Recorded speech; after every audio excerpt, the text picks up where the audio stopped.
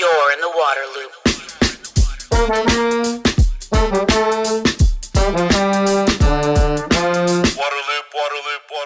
Welcome to Waterloop, the podcast helping water leaders to discover solutions and drive change. I'm the host, Travis Loop. This episode is part of a series, Funding to Fight Lead. There are perhaps 10 million lead service lines in the ground in the U.S., and it may cost $50 billion to remove them.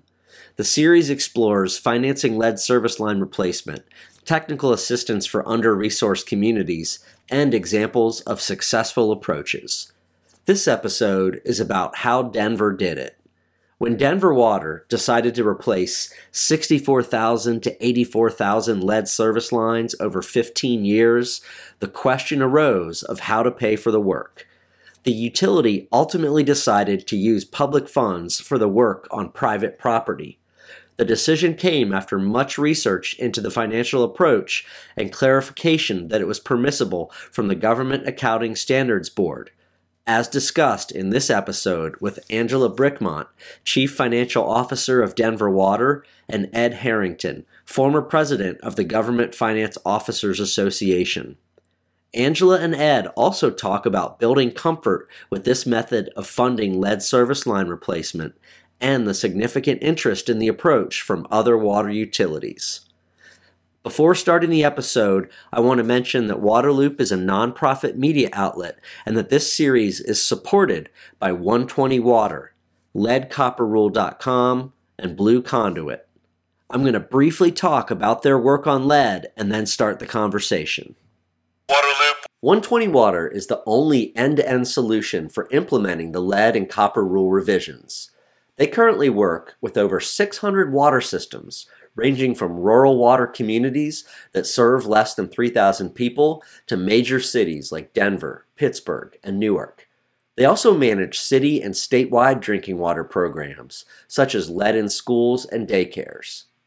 120 Water is a digital water platform with cloud-based software, products such as water testing kits, lead validation kits, and remediation kits, and services that water systems and state agencies use to execute water quality programs. Learn more at 120water.com. Waterloop. The lead and copper rule doesn't just create compliance challenges for water utilities, it also creates several public information flashpoints that put the reputations of utilities at risk. Leadcopperrule.com can help your utility stay ahead of the lead and copper rule for years to come. Their proven communication plans and products are ready in an instant, and their expert staff can guide your response to any lead information emergency. Be ready to protect the public's trust in your water from day one. Visit leadcopperrule.com today to set up your free initial consultation. Waterloop. Blue Conduit is a water analytics company that has developed a cutting-edge, predictive machine learning approach to locate lead service lines, empowering local officials and their engineering partners with the information to efficiently remove those pipes. The company's solutions enable utilities to focus their resources on digging where the lead is, accelerating the removal of this significant health concern and saving millions of dollars in avoided digs. Since 2016, the Blue Conduit team has worked with more than 100 municipalities and inventoried over 1.8 million service lines, which serve more than 4 million people. Visit blueconduit.com. You're in the water loop. Angela, so glad to talk to you for this podcast. I'm a longtime fan of Denver Water. You guys are one of the great utilities out there, so excited to talk to you on that respect. And then you've really taken a big leadership role when it comes to tackling lead pipes. Could you talk a little bit about how that started? What the situation, the challenge was that Denver Water was facing with lead pipes, and how you decided to tackle it? Yeah, great question, and it's great to be here. Thank you for inviting me to tell our story. So back in 2012, Denver Water had an exceedance, and at that time, I think we were just at the beginning of the journey. We were looking for how do we approach this? What's the best answer? And over the course of several years and lots of research, we went from just trying to address that one exceedance to really thinking holistically, what do we need to do to address lead in our system? And in 2019, through a series of discoveries and really coming to an understanding of what is the problem and what's the cause of the problem, and what's the best thing, we entered into an agreement that had us, in essence, getting lead out at the source. And that means replacing the lead line, not just a partial replacement, but a full replacement at no cost to our customers. How many lead lines were you looking at or having to replace then? What was that? So, of course, not everybody has a full inventory, and we're still building that. But our estimate is it's anywhere from 64 to 84,000 that we need to replace. That's a high number. That's a high number for sure. Okay, so inventory's tough, figuring out where they are, going about this work, communicating with the public, all these challenges. One of the big challenges is how to pay for this work, right? How did you look at that challenge? How did you evaluate the options? What were the options, and which path did you decide to go down with financing this work?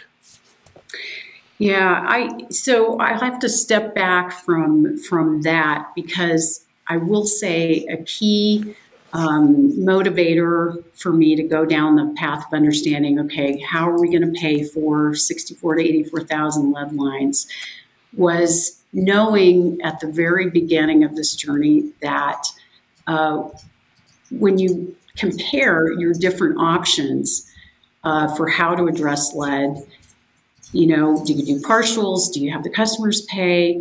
Do you do it all at your cost? One of the things that we looked at was, what is the entire cost to the customer at the end of the day? And the path we were headed down was replacing them as we found them. That would have been maybe 75 years plus, versus getting them all out, seeing those efficiencies happen from replacing them more quickly.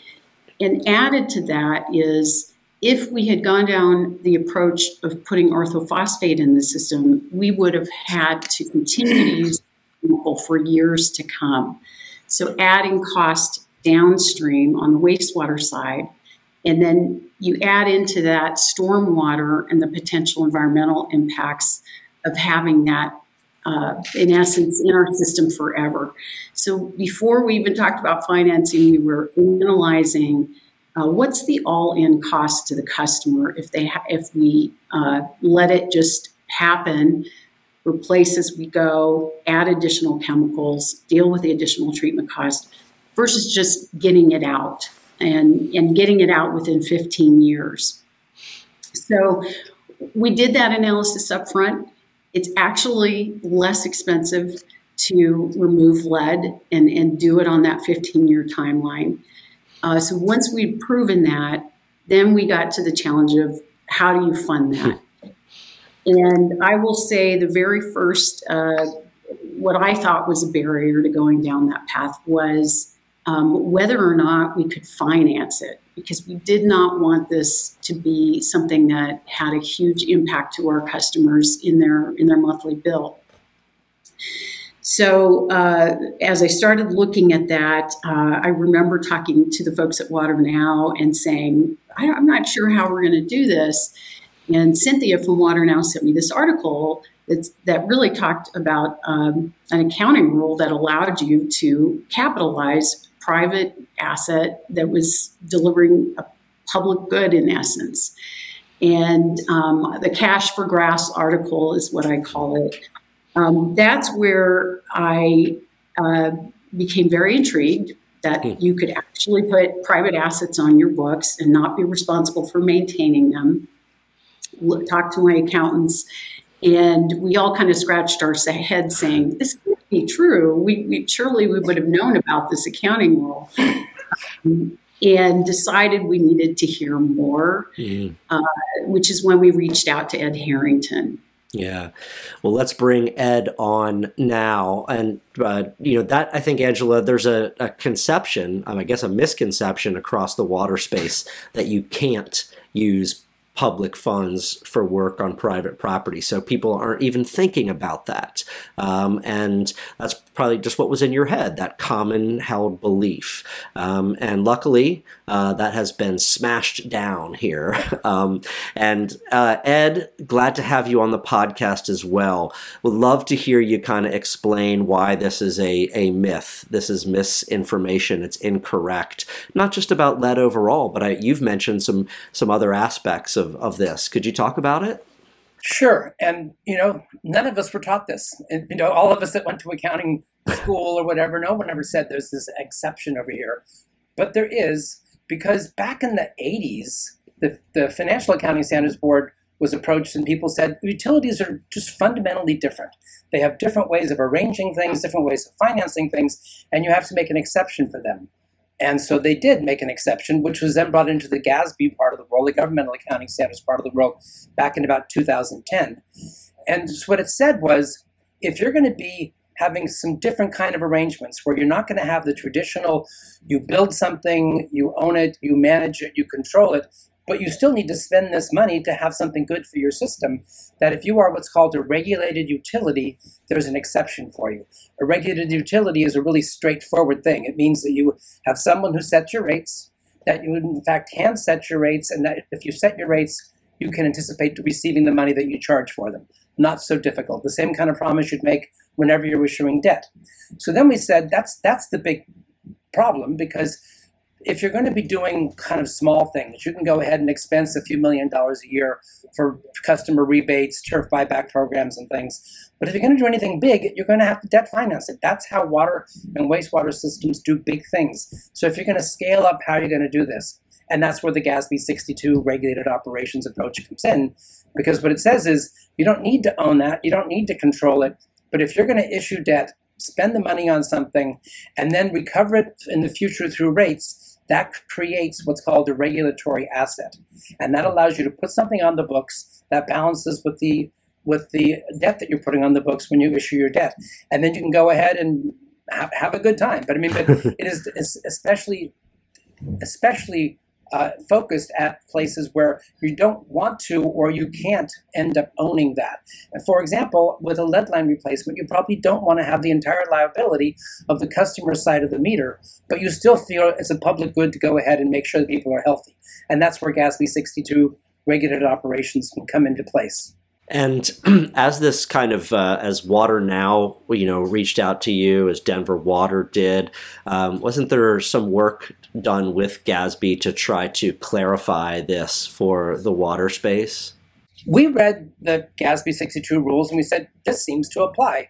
And then we would tell people that, and just like Angela's folks, they said, I don't think so. I've never heard about this. What does that mean?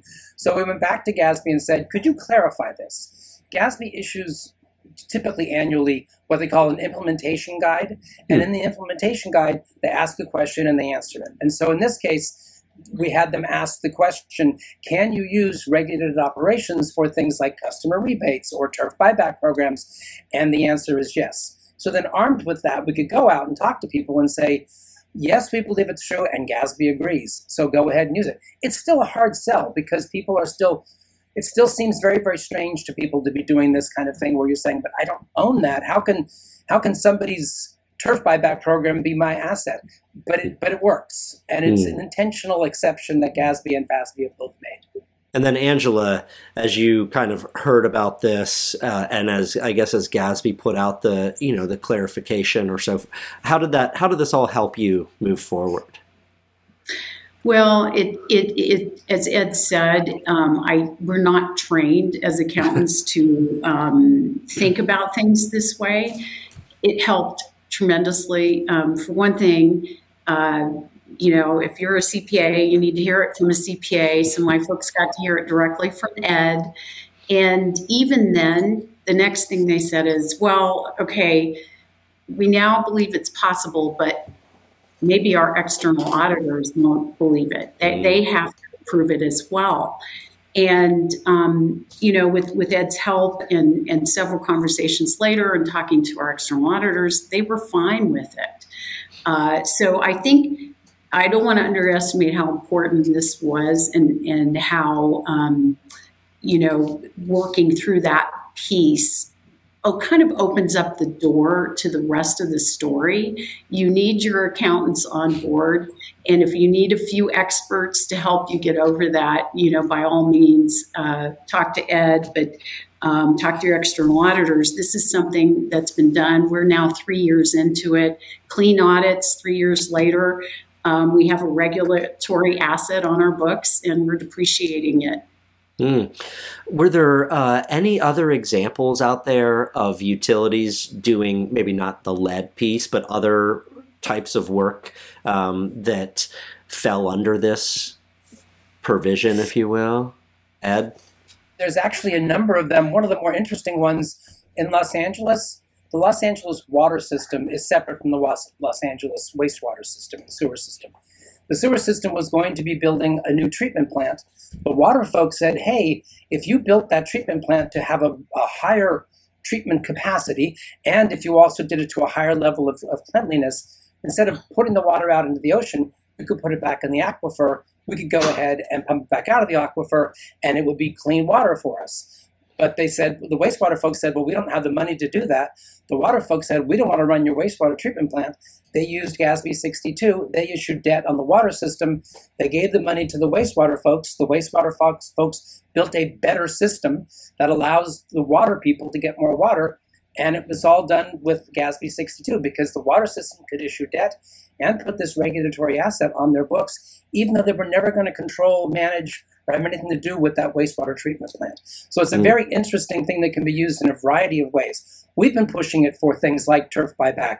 We've been pushing it for distributed infrastructure, natural infrastructure on private property, but it can be used in a variety of ways. And so, Angela, you get this permission clarification from GASB. Were there any other hurdles with taking this financing approach for replacing lead service lines?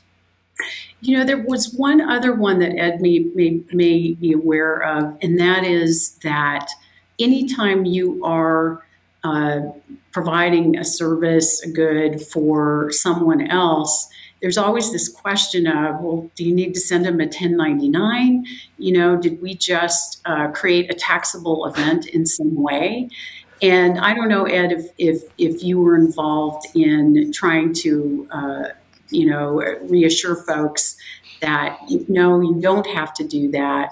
But Water Now has a whole section on their website that addresses why this isn't a taxable event. You don't need to send a notice to an individual if they received a replacement of their private service line.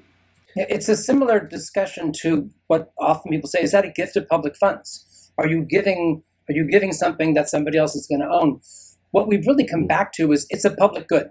The entire reason for doing this is for the public good of the entire system. And that's why you can issue debt for the whole system, and that's why you can do things on private property, because it's not for those people, it's for all of us collectively and as part of the system to make it work. Is there, in the way that GASB put out a memo to kind of make people feel better, is there something the federal government could do on this front to help the water utility space feel better about that aspect? Well, I know that Angela went to the IRS and talked about this. You should be clear. There's two different definitions of asset that you're dealing with here. The IRS wants to see something actually happening in the ground, or typically a tangible asset for the public good. They don't care about ownership. They don't care about management. They want to make sure something in the real world happened. And so that's the test you meet for the IRS. Then you have the accounting test, and that's where GASB 62 comes in. People sometimes conflate the two, but they really are two different tests that you're having to reach. If the federal government could make the IRS test much more straightforward and much more obvious for people, that would probably be helpful. Gotcha. Thank you very much. Angela, I'm curious, as Denver Water decided to take this approach, replacing private lead service lines using public dollars, that the whole ratepayer base was going to be part of funding, right? What was just the reaction from your customers as this was kind of put out there? So you would think that this was totally straightforward and seamless program that we launched. But I cannot emphasize how important it was that we told the story to the customers about, why are we doing this now, and how long has it been a problem, and how, that quickly turned into, well, how soon can you come to my neighborhood? So I think it's important that, for sure, the public's been incredibly supportive and of our program. We have a filter that we need to get out there and educate customers how to use until their line is replaced. So a lot of communication, education, and outreach went into explaining to the customer what we were doing and why. And we've had tremendous support for the program. And again, it's not due to chance. It was due to making sure that we got their trust about what we're doing and why. Mm-hmm. Sure, absolutely. What about other utilities? Now that they've seen Denver Water take this approach to financing lead service line replacement, have you heard from other utilities around the country asking how'd you do that, and having a reaction to it? We have, and in the early days, we started this program in 2000, so it was had some additional challenges there. In the early days, there wasn't a lot of interest, and certainly we're not the first utility to do this in the nation, but that interest has picked up to where I would say we get calls every week, not only on how do you finance it, but how do you talk to your customers about it? How do you even find the lines? And what kinds of what are the tools you have to make this a success? I like to say, this is a huge opportunity to actually reach customers you don't normally get to reach. And so there are lots of aspects of a successful program. Yeah. One of the most important aspects of a successful program is having people like Angela who are willing to take a risk, who are willing to try to figure out how to do something different. Because what we often run into is people say, well, we've never done it before. It's like, yeah, okay. But you take somebody who's smart enough and risk-taking enough to go out and say, but we could do it, right? Let's go ahead and give it a try. And that's probably, in some ways, a bigger hurdle than the technical aspects of it. I was going to just ask for any advice you might have for other utilities that are now considering this, how they should approach it, what they should do to kind of, cross their T's, dot their I's, all the things that financial people like to do. The first thing I would say is don't do this alone. Go to the Denver Water website, type in lead, and you're going to see a treasure trove of tools, outreach, FAQs to our customers. You can type your address in and see how we communicate with customers about possible lead lines. So please reach out to other utilities. And I would say don't get stuck when you run into that first barrier. We've figured it out, and reach out, and we're happy to share our story. Awesome. Ed, do you have any advice for utilities out there that are considering, this work? And one of the things, as Angela says, go to the Denver Water website, but also go to the Water Now Tap into Resilience website. What we have in there is all 50 states. What are the rules for issuing debt? What are the issues related to gifted public funds? How do these different things work? And so we've done a lot of research so people don't have to start from scratch. So you can show your bond counsel or your outside auditors or even your internal finance folks, here are the rules, this is how it works. And we can also show, here's some examples, here's what it looks like on financial statements, and it's all in that Tap into Resilience website. Well, Angela and Ed, thank you for joining the podcast and for this very informative conversation. Angela, just congrats to this plan and this work that Denver has underway. And I'm looking forward to other utilities around the country kind of following in your footsteps on this financing approach. But thank you both very much. Thank you. Water Loop. Thank you for listening to this episode, and thanks to its supporters, 120 Water, leadcopperrule.com, and Blue Conduit. To find all episodes, sign up for email updates, and connect on social media, please visit waterloop.org. Waterloop, Waterloop, Waterloop.